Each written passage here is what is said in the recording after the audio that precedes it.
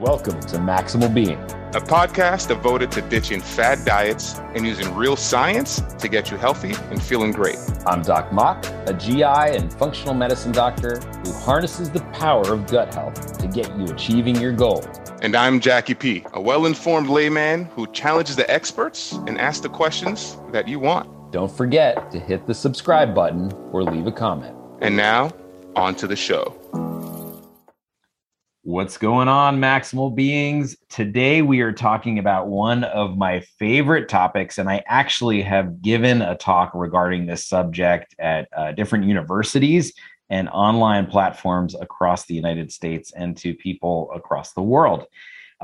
You may be judging the title right from the get-go, saying like, look, there's not a one-size-fits-all, but that's actually the point about what we're going to talk about, and that is the perfect human diet. We're going to offer some perspectives today on human evolution and what people ate as we were becoming modern men and women, and also the role of our individual genetic, biochemical, and ancestral traits on diet. So strap up, it's going to get nerdy. And as always, I am Doc Mock. I am an advanced endoscopist, a fancy GI doctor that deals with cancer, as well as a functional medicine doctor. And joining me as always is the ever resoundingly gorgeous, Ooh, I like that. Muscly brother of mine, Jacky P. Hello. Well, first of all, Doc Mock, that was a fantastic intro. We should keep that and just loop that over. Thank you. And hello, everyone. It is I, Jacky P, your favorite layman, here to make sure that Doc Mock doesn't get stuck in the weeds with himself and saying things that might be over our non-clinical, non-institutionally educated medical specialists. Also, I want to shout out to Doc Mock for that subtle flex at the top with, online platforms across the nation and the world. No big deal. I like it. I'm all about it. Everyone's got a flex. So paleo, keto, vegan, and carnivore. Maybe you've tried them all, but did you have success? Are you still doing that diet? Turns out there's not just one diet right for one particular person. By understanding how your body works and the relationship behind your body's workings and these diets, you can then approach the perfect plan for you. In the Perfect Human Diet course, we talk to you about your body's inner workings and the pros and cons of each plan. We discuss how our ancestors ate and have eaten and lay a framework to tailoring a plan that is perfect for you. To learn more about the Perfect Human Diet course, head to maximalbeing.com/courses to find out more. And as always, I'm Doc Mock, and I'm here to maximize your health. You cannot supplement your way to health, but there are things that we need to add to our lives that can maximize our pathway to wellness. The American diet is virtually devoid of omega-3 fatty acids, which play a major role in cardiovascular disease, gut permeability, and mental health. Personally, I take omega-3s every night, and iHerb is the best place for clean, natural sources of supplements. I love the ZenWise omega-3 fatty acid supplement, which is free of fish burps and good for the environment. Head on over to maximalbeing.com/iHerb, that's IHERB, and enter the code B as in boy, D as in dog, B as in boy, 5528 and receive 10% off your orders for all supplements. Maximize your supplements with iHerb. Yes, so I'm actually excited to talk about this because I think there's a lot of crazy information out there, and we ask all of our guests what are the crazy diets they've heard of or been on. So I think there should be some fun here. I think that this is kind of like an insight also into when we're talking to people about nutrition, how we approach things. And yes, we have like some good guidelines and rules, right? You always hear me say like, eat real food, eat enough food, make sure that you're full, all of these things. If you can't pronounce it, don't eat it. If you need a degree in biochemistry, don't read. But under the surface are individual traits that determine my response to food that's different from Jacky P's response to food. start off is probably the ever popular ketogenic diet. We talk about the ketogenic diet, right? It's everywhere. It's not new, right, Jacky? It's been around since like the 1920s. Probably our ancestors have been eating this way for a bit. Have you experimented at all with kind of higher fat macro proportion? Or so I would say I haven't, because I'm a simple person, and I felt like, because I understand the ketogenic diet. Once you get into it, you can't mess up. You can't eat too many carbs or go one way, this way. And, I'm gonna put it out there. Everyone knows me. I have a prolific sweet tooth, and I'm not as strong as I can be all the time. And I know, my wife might have some ice cream or something. I might get a spoon of that and throw away the entire week of work. So I personally have not tried ketogenic diet. However, I know a lot of folks who tried it and are absolutely crushing it and like losing weight and feeling great. And then I know a bunch of folks who are also like, it's a scam, because they tried it and either didn't do anything or actually maybe gained a couple pounds, which is right in line with the whole point, right? And I think that the ketogenic diet, and both you and I, work on intermittent fasting. Both of these are examples of just a raw understanding and a raw misunderstanding of our inherent biochemistry, right? And that is where a lot of these macro-based diets exist, is in the biochemistry. But, each of us respond differently to fat. So in our last podcast on cold thermogenesis, we talked about these like uncoupling proteins that activate. Those things also tie into our ability to synthesize fat, uncoupling proteins, and then something called PPARs. PPARs are these like little molecules, and they basically say like, Jacky P, when you eat that big ball of cheese, you're going to do fine. Doc Mock, when you eat that big ball of cheese, you're probably not going to do fine. And that's one of the inherent issues that people have with the ketogenic diet. So those of you that are listening out there, if you know a friend that's tried ketogenic diet and has actually felt really sick and ill, has not done really well on this plan, they may have some sort of PPAR, in particular PPAR gamma gene mutation. So how do we determine this, Jacky P? How do we determine our innate genetic responses to food, other than eating the big ball of cheese, not feeling good? Besides trial and error, the broad term would be science, but the more specific term, if I say it correctly, because I think I messed it up before we started, nutrigenomics. You nailed it. Absolutely. Ooh. I mean, the man is a quick study. He's like basically an expert already.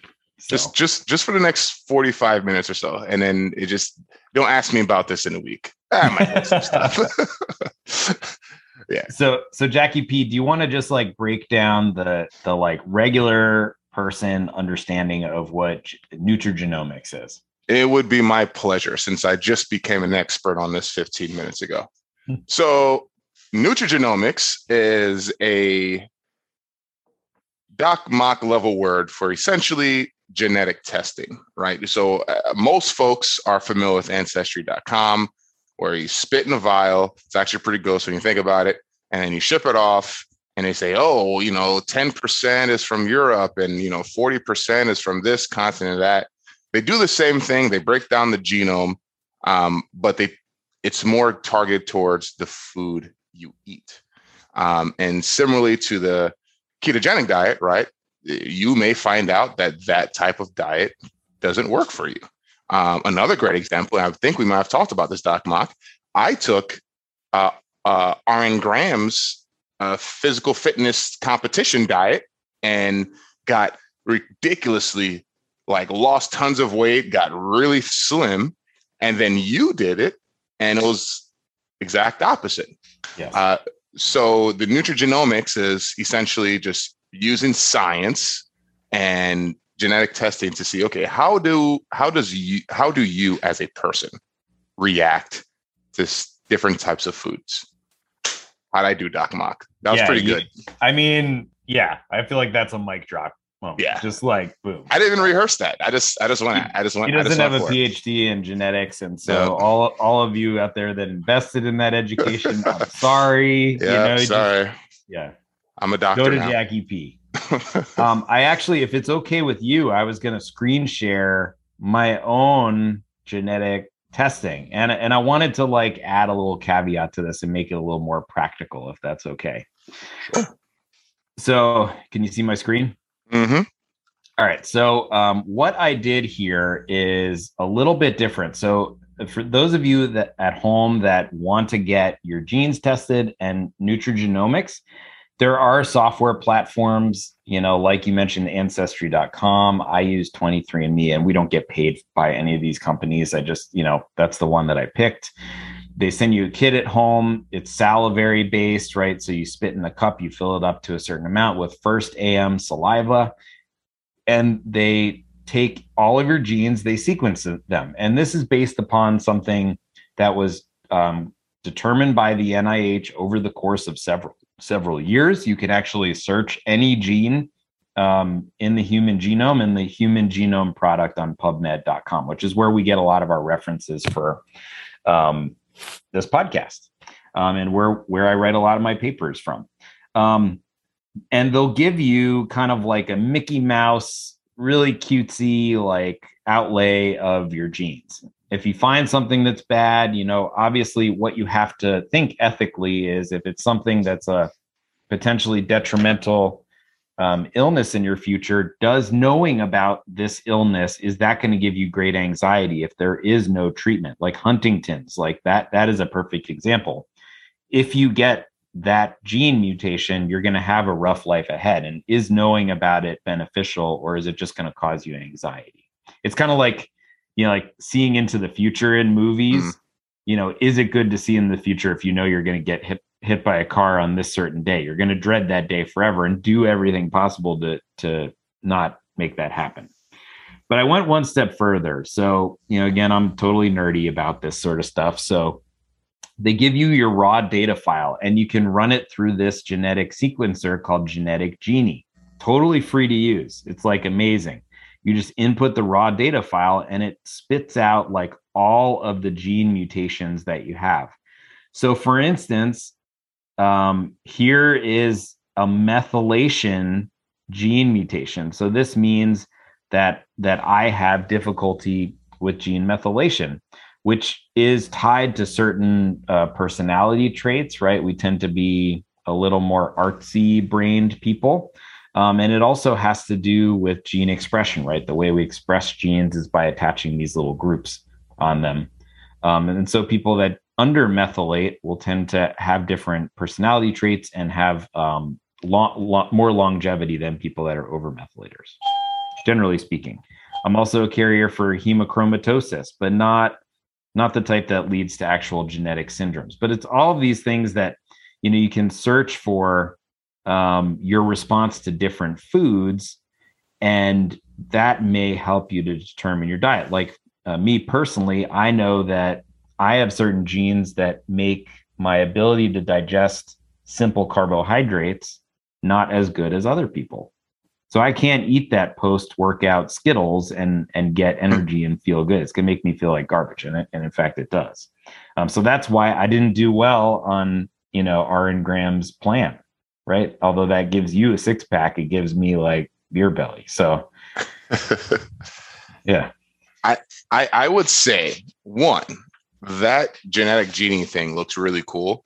However, as someone who does not function in the medical field at all, I would recommend if you use it, you might want someone like a Doc Mock to read it to you because it was basically in Greek.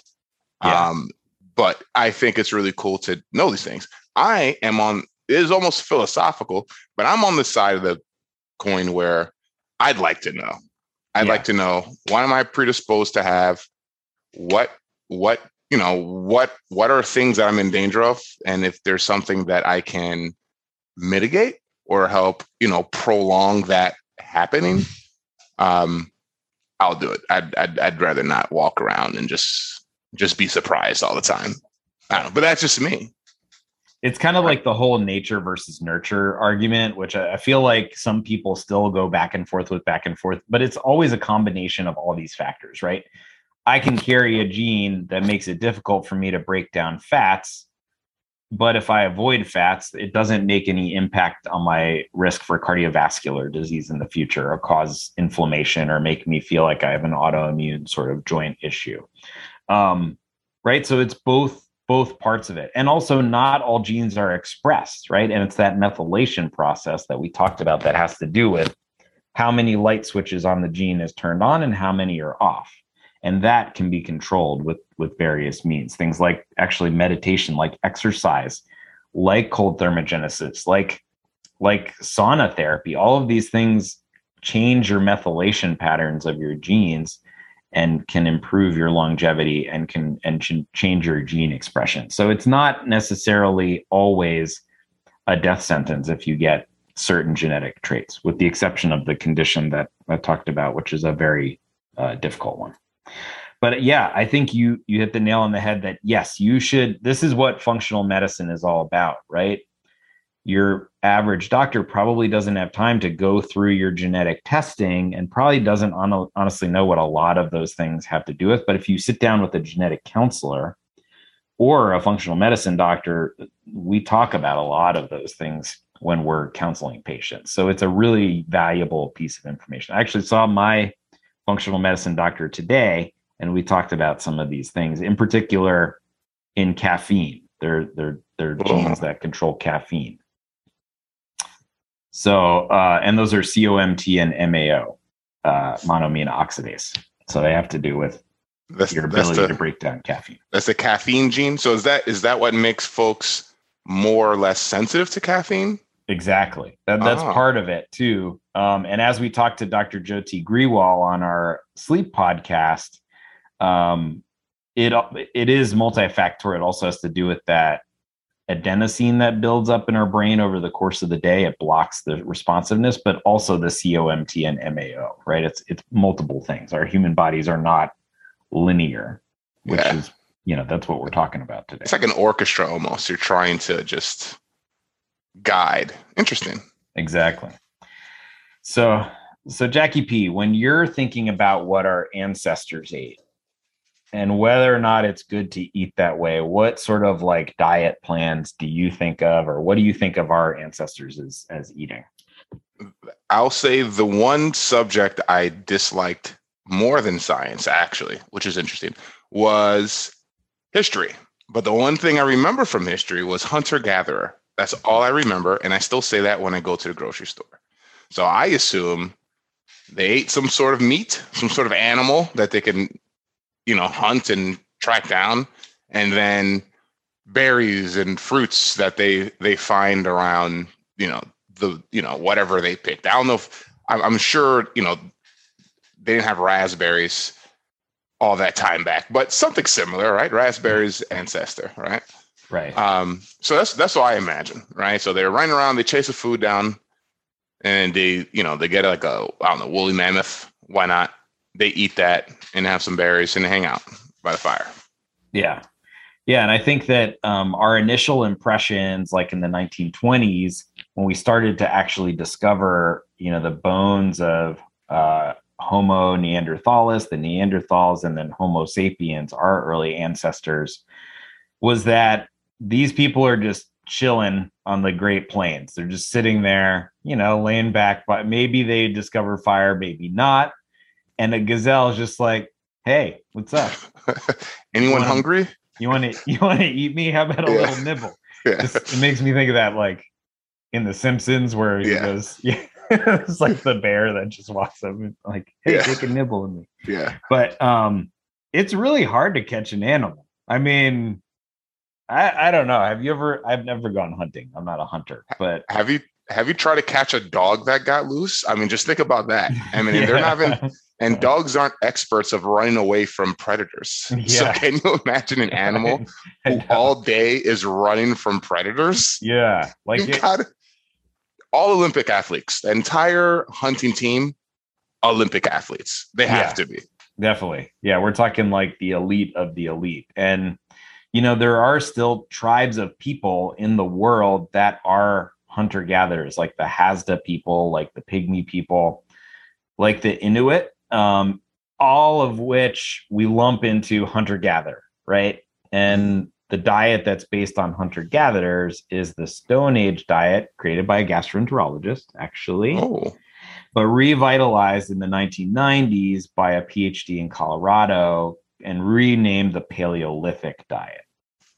And the main principles of the Paleolithic diet are based upon what our ancestors ate. So heavy in meats, these meats have to be eating the stuff that they're supposed to eat, lots of vegetables, in particular tubers, no legumes, right? So no peanuts, no beans, no grains, no dairy, and no soy. Those are kind of like the biggest principles behind the Paleolithic diet. And what we know is that hunter-gatherer people ate a mixed diet. So I don't know if you turned into Netflix. There's this like documentary called The Game Changers. I don't know if it's still on Netflix or not. Did you watch that? I'm very aware of it, but I decided not to watch it for reasons which I feel like you may get into. Yeah, it's where like plant-based kind of like got reborn. Whatever plant-based means to you, right? Because it can mean vegan, vegetarian, how I eat, which is just a lot of plants, pescatarian. Everybody just kind of interprets it in a different way. And if you look up plant-based on PubMed, the research thing, each study will define plant-based differently. Yet all of the data are conglomerated together. But they argue in this that based upon gladiator teeth and bone analyses, carbon dating, where we determine where the food came from in those bones, where the bones were generated from, that gladiators ate a plant-based diet. So if you're a vegetarian, you take that as, gladiators were vegetarian. If you're a vegan, you say they're vegan, but really they probably just ate a lot of plants. And then on the other end are carnivore people, which is Dr. Paul Saladino. He's a functional medicine doctor, psychiatrist by trade, wrote the book on carnivore diet. And he argues that our ancestors didn't really eat plants, that it was a small minority, and that actually plants are harmful for our bodies. So what do you think about that? I mean, are they both right? Is one right, one wrong? I mean, are you kind of like, this is all a bunch of nonsense? I think maybe in the middle. I mean, I would say if I had to disagree with someone more, I would disagree with the plants are harmful. Because I eat a lot of vegetables and I've never felt better. Yeah. But that's just right. This is my experience. Yeah. But also, I guess it depends what type of plants, or if plants are right for you, right? There's, we were just talking about that, right? Depends on your genetic makeup, right? There are people who are allergic to different types of plants. But I mean, I imagine if we're talking about our ancestors, I imagine meat. I don't know why. It could be from media or just from the paleo diet, right? Because that was so popular. It still is popular, actually. But I think there has to be a balance, right? Like nothing's that black and white. So if I were to say, I'd say it's somewhere in the middle, which is not an answer, but you got to have a little bit of both. Yeah. In some way. Yeah. And I've tried paleo. What I eat is kind of some semblance of paleo. I've tried being vegan. I've never tried being carnivore, but I have recommended that to certain patients and clients of mine. And I think I'm going to go into my main thoughts behind who's right and who's wrong and why. So my own personal experience with vegan diet. So why did I go on it? So I tried being vegan, I tried being vegetarian, tried being vegan because like environmental impact, right? That's a big argument for plant-based. I would say, I'm not an environmental expert by any means. But actually we should probably have somebody on soon that comes to mind that is an environmental agriculture expert. But when you make an animal, right, that animal eats plants mostly or eats grains. And so it takes energy to create those foods. And then also the animals take up physical space, require other things to support their life, like water, like shelter, like warmth if you live in a cold climate. But then they also create a lot of waste product.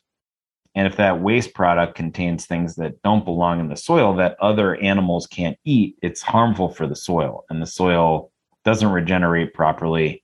And then you just degrade the soil over time, which leads to worse plants, which leads to worse animal, it just kind of spirals from there on out. And that's where we are now as a society.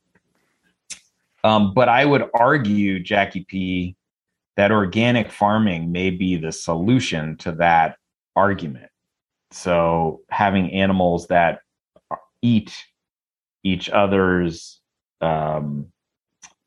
live in each other's waste products or benefit from each other's waste products, and that eat the things that they were supposed to eat. Chickens eat bugs that come from cow feces on those pastures, and cow feces contain nitrogen, which is good for the soil if they eat plants, not grains.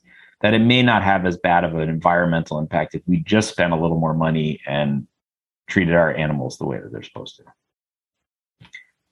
But on that diet, I just didn't feel good. Like when you're on it, you think you feel good, right? Because that's like what, it's like this healthy way to be, right? Oh, the animal proteins have hemoglobin, and that's going to cause inflammation in my body, and inflammation is bad, right? But I don't know. When you eat a vegan diet, there are certain things that you can only get from meat. Do you like? Would you say you felt like you didn't feel good, physically, like sick, or did you feel just like not? Like, did you feel, I guess, weak? So I always thought like if I go to a vegan diet, I won't feel like healthy, and like I won't feel strong, I guess, for lack of a better word. Like I feel, just like weaker, I guess, right? Yeah, I personally developed some sort of vague muscle aches. I was training, but they went away once I started to eat meat again. And in researching it, I think I was depleted in some essential amino acid, that you probably only could get from a meat source. And then there's also things like B12. You can only get B12 from a supplement or from an animal, period. Wow. Like maybe there's some trace amounts in certain things. Iodine is hard to get unless you eat sea plants, right? It's hard to get omega-3 fatty acids unless you are in a good amount, unless you use some sort of krill oil or something like. So there's a lot of supplementation you have to do to really meet your needs. So would you say that, because I know a couple folks that are vegan that come to mind, and like I know a few of them that exercise and work out, and they have good size.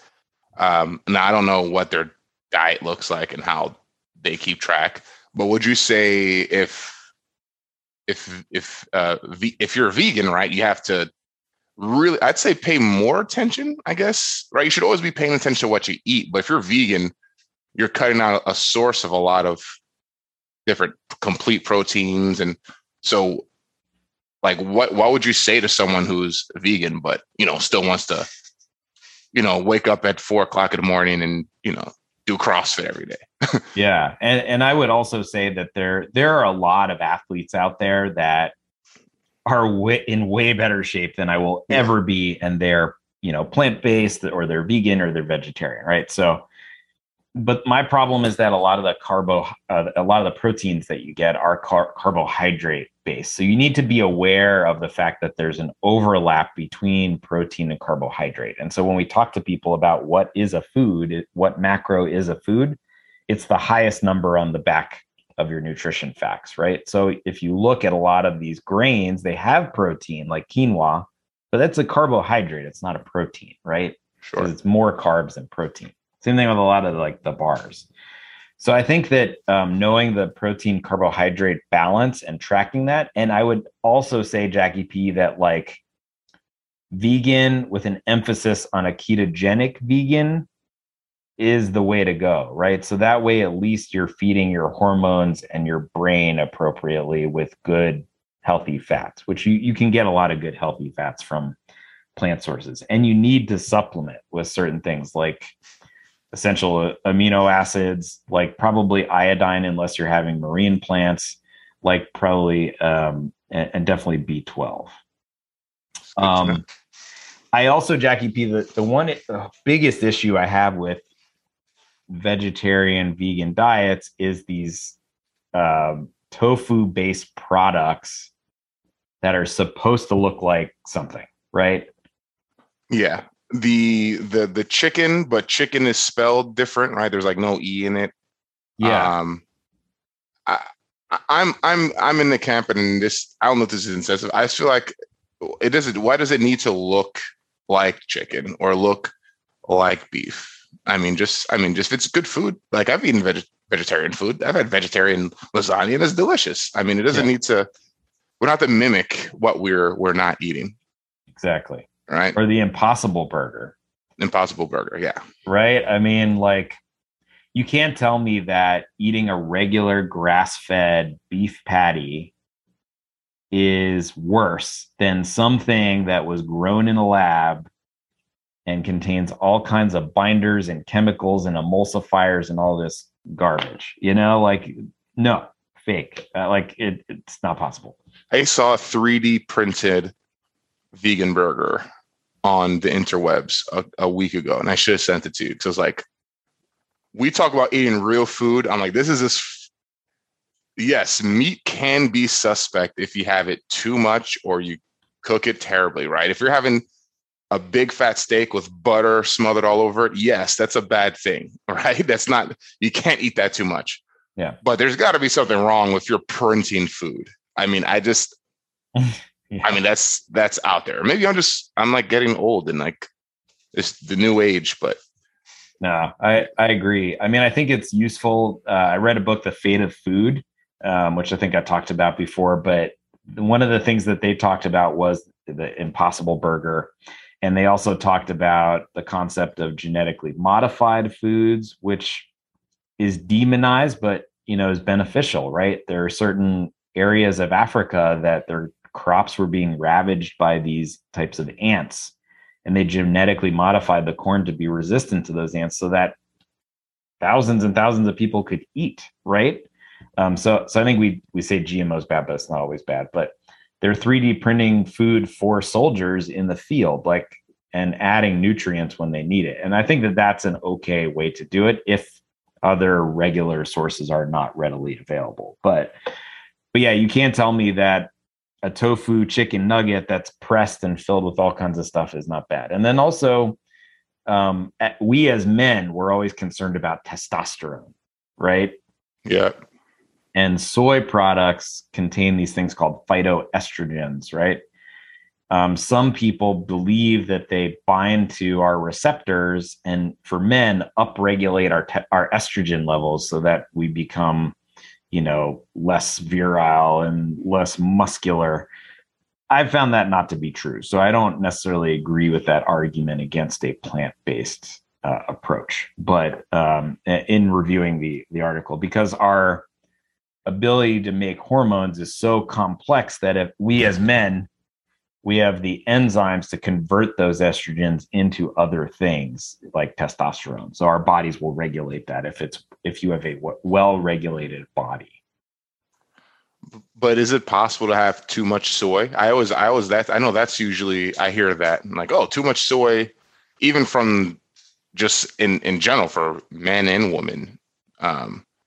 Is too much soy bad, right? Because everything's soy-based if it's vegan or vegetarian. I would say that it's kind of like a multifactorial answer, right? So soy, again, is a crop.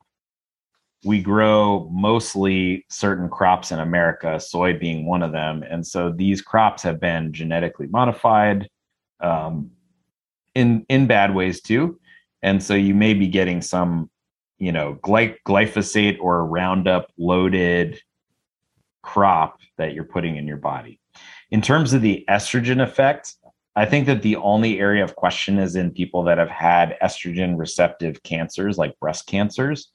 But as a man, again, if your body is otherwise well regulated, right? If you're capable of turning cholesterol into testosterone preferentially, you're not going to estrogenize like all of that soy, right? Your body's going to shift it down and turn it into testosterone, and women are going to turn it into estrogen and progesterone and some testosterone. So I think that's bro science, man. I think the bro science sketch even got me. I mean, I always heard of it, but I mean, I don't eat a lot of soy based things anyway. So me neither. It was off my radar. Yeah. So back to nutrigenomics, right? So you get, you send them the DNA sample, they take their tests, and then they give your information, right? They say, okay, this is how you react to these types of foods. What are, like, how foolproof is this? What's the I guess the history behind it? Because I know I've seen it, right? How is it exact science? Is it new science? Is it, they're getting better with it?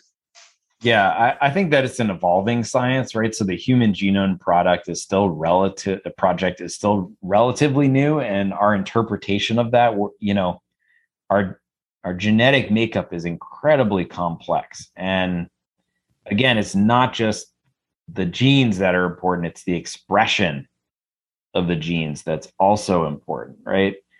And so that muddies the waters a little bit with the research. But in doing research, here in Cleveland, actually the Cleveland Clinic has done some research on nutrigenomics, and they found that at a minimum that people have higher adherence to their diet approach when it is individualized to their genetic makeup. And so I think at a minimum, it's successful. And then there also was a larger project that was done where it's called the Food for Me study, which we talk about on the Perfect Human Diet course, which is available at maximumbeing.com. Where basically they individualize people's diet plans to those people, and they found more lean muscle mass built during that time, better response to exercise, more recovery, and then lower body fat percentages, which was more of the primary outcome. And so, like the individualized approach not only helps people stay on their diet more because they realize it's not just like, hey, I've done this diet, it works for me, look at my abs, like go. They know it's for them as an individual. Yeah, I think mentally, I'm sure there's a big mental factor there. And when I was using RN Graham's plan, just the fact that it was like a custom plan built specifically for a person. I don't think I've ever followed any sort of like eating plan before that to the T. I mean, I was weighing things down to like 10 basis points of an ounce, and like I was on top of it, Yeah. So I can see that. I mean, it's also because you're super smart, but Yeah. Stop it. But so we're talking about the paleo diet. So how does that translate now, right? So our ancestors, right, they had to chase their food and eat what they can find, right? But I mean, just as like a baby's diet changes, right? Like a baby's eating formula than just to regular food, right? Like, does that apply? Does that philosophy still apply to us who, I mean, we can order groceries to our doorstep. Like, I don't even have to get in the car. Yeah. And I think that's where we've run into trouble as a society, Jacky P, is like our genetic makeup and our bodies are trained that we are prepared for a time of famine, right? Because in the plains, that gazelle wasn't just rolling up and saying like, hey, nibble on my leg, right? Yeah. You were hunting for that gazelle for days. You probably weren't hunting any meat. And so actually, not to sound sexist, but women in the tribes of hunter-gatherer societies are doing majority of the food work, like harvesting food, finding food that is mostly vegetable based and nut based. And so that was like a more stable food source. But enter the agricultural revolution where we can create food and now we can 3D print food. You can go anywhere. You can click on an app in 4 seconds. There's like a pizza at your door and there's no more scarcity, but we still have a scarcity mindset. And, from 1 gram of fat, you get more kilocalories of energy. And carbohydrates and hyper palatable foods are more delicious to our, reptilian brains. And so we're naturally programmed to gravitate towards super sweet, super salty, super fatty, because we know that stuff is going to get us through the winter when we can't find that gazelle. But the gazelle's like coming to our door with Uber Eats. So. Yeah. Wouldn't that'd be a time so our bodies are built for leaner times, right? So, and I'm guessing that's why when I started my maximum being planted, it was just you need to eat more food, even though if you think, right, like everyone thinks, I'm gonna start eating better, let me have smaller portions and eat less here. But I guess that's still our ancient brain saying, oh, if you're eating less, we're gonna, hold on to this fat longer because we don't know when the next meal is coming. Is that actually the connection? I mean, is that? I think that's part of it, is like we have this scarcity mindset. And we also think that if we just decrease the input of food, regardless of the quality, or increase the output of food, that it's a very arithmetic, basic mathematic equation to lose fat, right? Because that's our stores of energy is fat, right? That's our body holding on to that. But it's more complicated than that, right? We also have stress response. So in times of stress, regardless of calorie intake, you're going to hold on to more fat.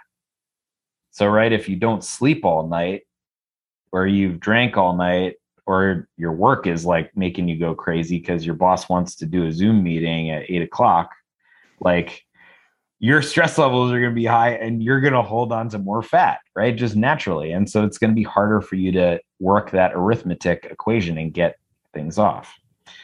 Also insulin sensitivity, right? We've touched on that a little bit, like your body's ability to store that stuff or not store that stuff or use glucose is different based upon each individual. So it's a lot of those things. But getting back to our carnivore versus paleo versus plant-based, the microbiome, I think, is the key to this argument, in that everybody's microbiomes are also different. So we talked about the microbiome in a prior podcast. And I don't know, Jacky P, have you seen stuff come across like news feeds about the microbiome recently? Nothing that's not from you. Yeah. But I haven't not recently, no. I mean, I think that the microbiome's like gaining steam and I'm having more people come to see me, both professionally and consulting wise, just to like talk about microbiome and the science behind it. I actually gave a webinar not too long ago about our interaction with our microbiome. And this is an incredibly complex topic, right? But like your microbiome is going to be way different than my microbiome. And that's also determined based on your genes, but also where you were born, how you were born, what you ate growing up, where you live now, the things that you're exposed to. All of these things are constantly impacting the microbiome. If you travel, if you go on a plane, your microbiome changes because of the selective pressures of altitude, right? And you're exposed to another area of the world or the United States that will change your microbiome. And you may not absorb carbohydrate as well. And so for me, the patients that I put on a carnivore diet do really well when they have a microbiome that is more carnivore centric. Mm-hmm. Do you when you have a patient that comes and you say you're going to put them on more carnivore centric diet, health, or eating plan. Because you just said that our microbiome can change and evolve. I mean, would you say that to do the nutrigenomics, right? Like, is that something that someone should do, I don't know, maybe every 5 years or something? Like, would it change drastically, or is it just more of a nuance from, based off where you live and how you're eating? Yeah, I think you can do an actual gene testing once, but I think that microbiome testing does change. And I would say that if you're trying to do any sort of dietary intervention to alter your microbiome for a reason, you can track that. And it's usually at around 6 to 8 weeks that you're going to see a change. Right. So when we're talking about your plan initially, I told you, like, don't weigh yourself, don't like worry about any changes for 6 to 8 weeks. And that's because it takes that amount of time for your body to really adapt and for the microbiome to adapt. So I think that the microbiome, has like more of a periodized sort of effect. But genes, you really only need to check that once. That makes a lot of sense. Yeah. But I found that people that do well, so the people that do well on a more carnivore diet have a more carnivore based microbiome, in that they have less organisms that produce gas. And so when these organisms are exposed to a carbohydrate, like a fiber, right, they'll make gas. And these are people that just feel awful when they eat vegetables, right? I actually believe that some people just don't do well eating vegetables. And those are the people that when you shift to a carnivore diet, which is mostly protein, but you also have to have some fat for something called rabbit starvation, they do really well from a gut perspective. I mean, they'll tell me, like, I've felt the best that I've felt, and I've seen a dozen other gastroenterologists, and they all just told me, oh, just like take fiber supplement, basically. Yeah. Have you ever heard of rabbit starvation, Jacky B? Nope. I was just about to ask you what is. At first, I thought you said rabbit. Yeah. Like rabbit starvation, but then I wanted to finish your. Oh, rabbit, like a rabbit. Yeah. Like chasing, like rabbit. Like a rabbit, really cute, like Easter rabbit. Yeah.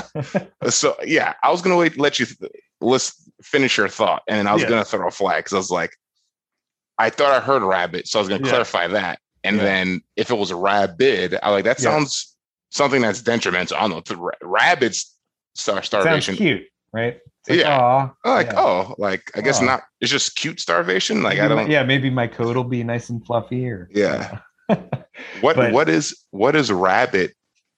Yeah. Rabbit.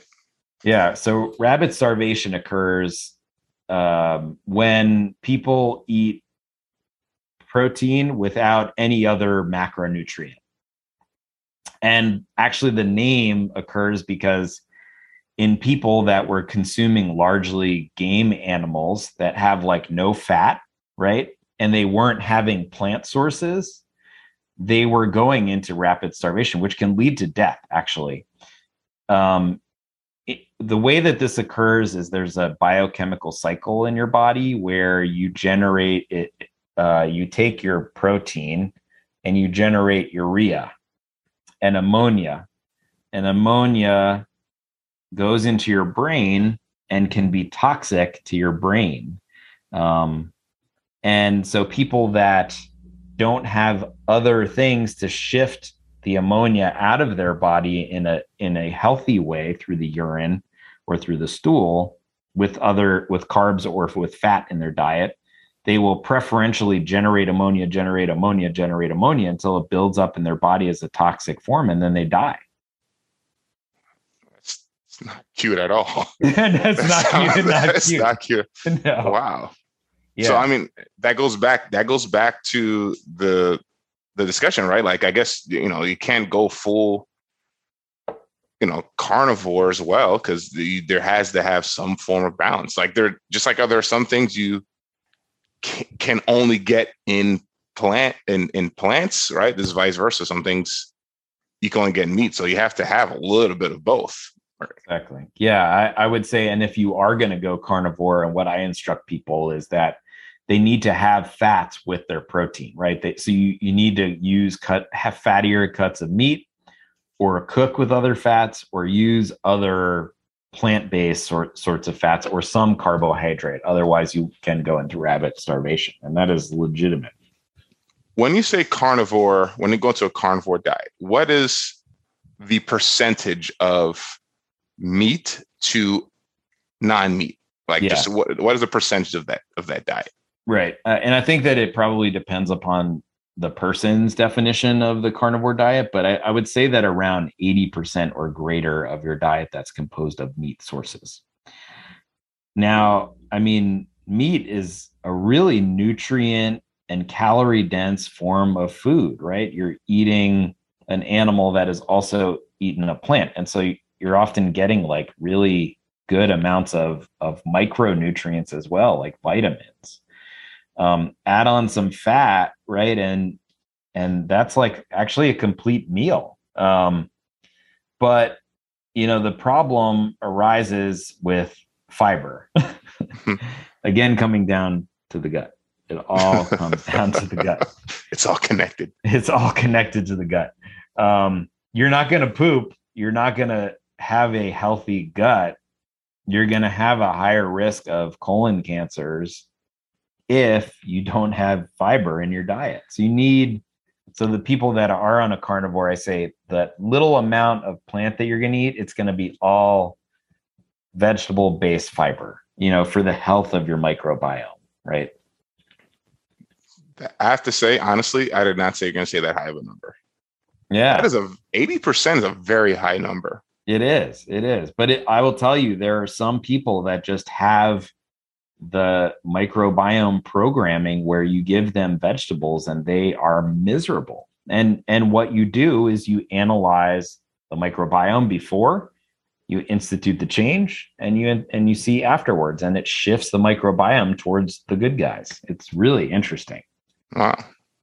If you told me a day ago, someone told me that they don't eat vegetables because they don't feel well after, I'll just tell them they're a liar and to grow up and eat the broccoli. You'll be fine. Do you want to go to a brief commercial break, Jacky P? Yeah, sure. All right. We'll see you folks back after this brief commercial break. What's going on, Maximal Beings? It's Doc Mock here. Many of you are returning to the gym now, but some are not going back. Regardless of what you plan, Rogue has got the right gear to fit your needs. I personally own a barbell set and love it. The Black Ops shorts are sweat resistant and flexible for getting deep in your squats. Head on over to maximalbeing.com/rogue for our referral link. Order 3 items and they ship for free. And as usual, it's Doc Mock, and I'm here to maximize your pathway to wellness. If you're stuck at home and cannot make it to the grocery store, delivery may be the best way to stay clean and healthy. Instacart is the national leader in the direct-to-home delivery service. With numerous major chains and food from smaller stores, you can get those local veggies sent directly to your doorstep. Head on over to maximalbeing.com/Instacart and maximize your nutrition today. And we're back. And it's me, Doc Mock, here with Jacky P. We're talking about evolution. We're talking about biochemistry, genetics, and the perfect human diet. I wanted to ask the listeners, and everybody loves some Jacky P. So yeah, I mean, people rave about you. So I think people want to know a little bit more about you, Jacky P, and they want to know about your wellness journey. So if it's okay, do you mind just sharing a little bit about that? Sure. Yeah. So my wellness journey, so I was your typical bro science guy. I worked out, heavy weights to bulk up, light weights to lean out. I always had I got to make sure I eat protein right after I work out because I thought it had to be right after you eat. So I was basically everything Doc Mock tells you, okay, that's not totally true. But I was in college. What was you going to do? So I didn't really take my health and nutrition that seriously until I'd say 4 or 5 years ago. As I mentioned before, I have a prolific sweet tooth. On my birthday every year up until I want to say my 28th birthday, I used to literally eat an entire case of Oreos for my birthday. Like that was my thing. I'd go buy it, eat an entire row before I got to the cash register, eat an entire row in the car on the way home, and finish the last row at home. And I didn't think a thing about it. And then I would say this was like one summer. It was during one of our summer trips. We do an annual trip, right? The league, as we call ourselves. I looked at Aaron Graham, and he was chiseled, just, shredded like a julienne salad. And I said, you know what? I like to challenge myself with things. I'm going to get shredded. Like I call him Dicky, like Dicky. So I said, tell me what you do. And he said, here, this is what I did for my last competition. It was, down to the macro, weighted everything. I couldn't use dressings. I could only do like dry seasonings. It was carb cycling as well, right? So some days are high carbs and or low. And I did that. But what I realized, besides physically looking fantastic, right? I realized I was extremely high functional. I was waking up at 4 every day, going to the gym, like working out, and then working 7 to 7. That was like when I was very early in the business, cold calling hundreds of dials a day, 7 to 7. And it wasn't difficult. Sure, was I in bed and out by 9 p.m.? Perfectly fine. I had no worries about it, but I've never felt that capable. I've never felt better. So that particular eating plan wasn't really sustainable, right? Because it's something you do for 60 days before competition. So of course I rolled that back, of course, put on a little bit of the cushion on the body, right? Which made my wife happy because she said she actually was able to put her arms all the way around me and made her feel weird because I'm supposed to be her teddy bear. Nonetheless, I started really paying attention, right? And Doc Mock, we were around the picture. I said, hey guys, I just want to eat healthy and also have sickle cell, right? And eating healthy and just taking care of yourself just benefits really everything. So it was really just trial and error. I was like, okay. At first, I was like, carbs are bad for whatever reason. I'm not gonna have carbs. But then I was tired, couldn't work out. And then I started hitting up Doc Mock and started talking to Aaron Graham, and they started saying, no, you need to eat food, right? Eat a lot of food. And then if you work out, right, your body will burn it. And, you'll add to and remove as necessary. So then a year and a half ago, give or take, right? Yeah. I signed up for the Maximal Bean Personalized Nutrition and Fitness Guide, plug, zing. And it worked. I told Doc, right, I don't have any particular dietary issues. So I said, I like simple. I like something I could wrap my mind around. I don't have to think about it. And he said, you just got to eat real food. So I kind of changed it all around. It got rid of the junk, right? You got to do that purge, or it just sticks around. You think, oh, after this shopping spree, we're done. No, you just got to get rid of it. And I just started making real food. And at first, it was very complex. I had to look up all these fancy recipes because I wasn't the best vegetable eater, right? Like I had a couple things, but I wasn't well-rounded. But as time went on, I realized I started to crave veggies a little bit more, right? Like when I was eating lunch, I had like a bunch of carrots. I'm like, oh yeah, carrots, right? And same thing, I started just feeling better. And then when I'd have my cheat meal, well, also side note, a little bit of a confession. I used to have cheat days. You're supposed to have a cheat meal. I used to have cheat days. I just, like I said, prolific sweet tooth. So it was a cheat day. I woke up. It was a Sunday. I made pancakes in the morning. And then that afternoon, we went out and got ice cream. And we had like a cookie there too. I love sugar cookies. And it was a good day. I'm not going to lie to you. I loved it. I didn't feel bad until the next day. I was at the gym and I was working out. I was like, I don't know why I feel like I was up all night drinking. Like I just couldn't get into gear. And then I thought, maybe that was the first time it happened. And I just thought it was just an off day. And then I realized whenever my cheat meals actually, because it started going back the next day, I just wasn't 100%.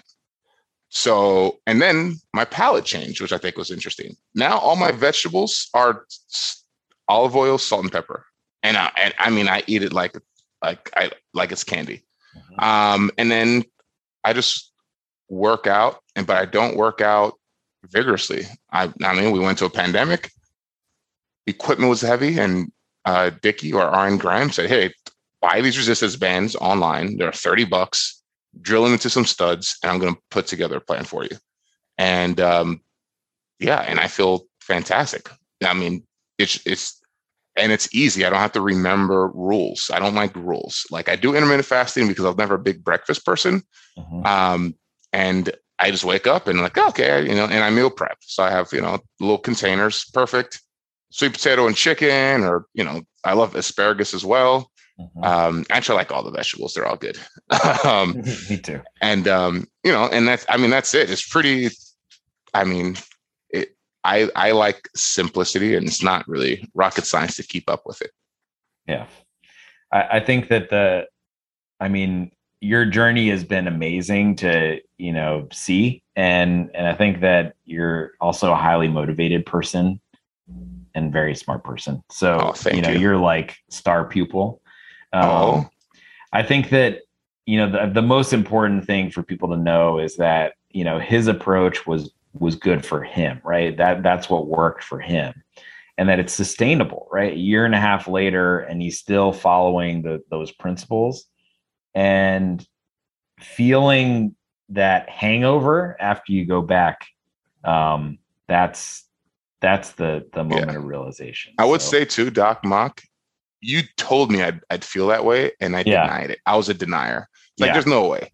I'm a hummingbird. I could consume tons of amount of sugar. I was like, there's no way I'll feel bad the next day. And talking about warm up push-ups were just like, I was second win. So it was right. So, but thank you so much for sharing. And I think that there's so much more to talk about. So we'll continue this conversation, but I think we're going to have to part today, Jacky P. Oh, that's unfortunate. It feels like it was very short, but we'll come back with a part 2. Yeah, I agree. Everyone loves sequels, right? That's right. Dun, dun, dun. Yeah. Empire, right? Empire, yeah. Well, Doc Mock, I think to summarize, if I may, the perfect human diet really is what's perfect for you. If there's something that you're going to implement and you can't do it long term, or like just it's really a change of lifestyle, then it's going to be an uphill battle forever. If you do the paleo diet and it works for you, right? Great, fantastic. If you do ketogenic diet and it works for you, if you just eat natural food and regular food, it's good for you. But it's all about making sure that's something you can do in healthy fashion, and also sustainable long term. So it's no longer a diet. It's just a new way you eat and see food. Well put. As always, Maximal Beings, Doc Mock here with Jacky P, and we are here to maximize your health. Go ahead and hit the subscribe button, leave us a comment, and head on over to maximalbeing.com to learn more. Email us at team@maximalbeing.com if you have questions. We'll see you next time.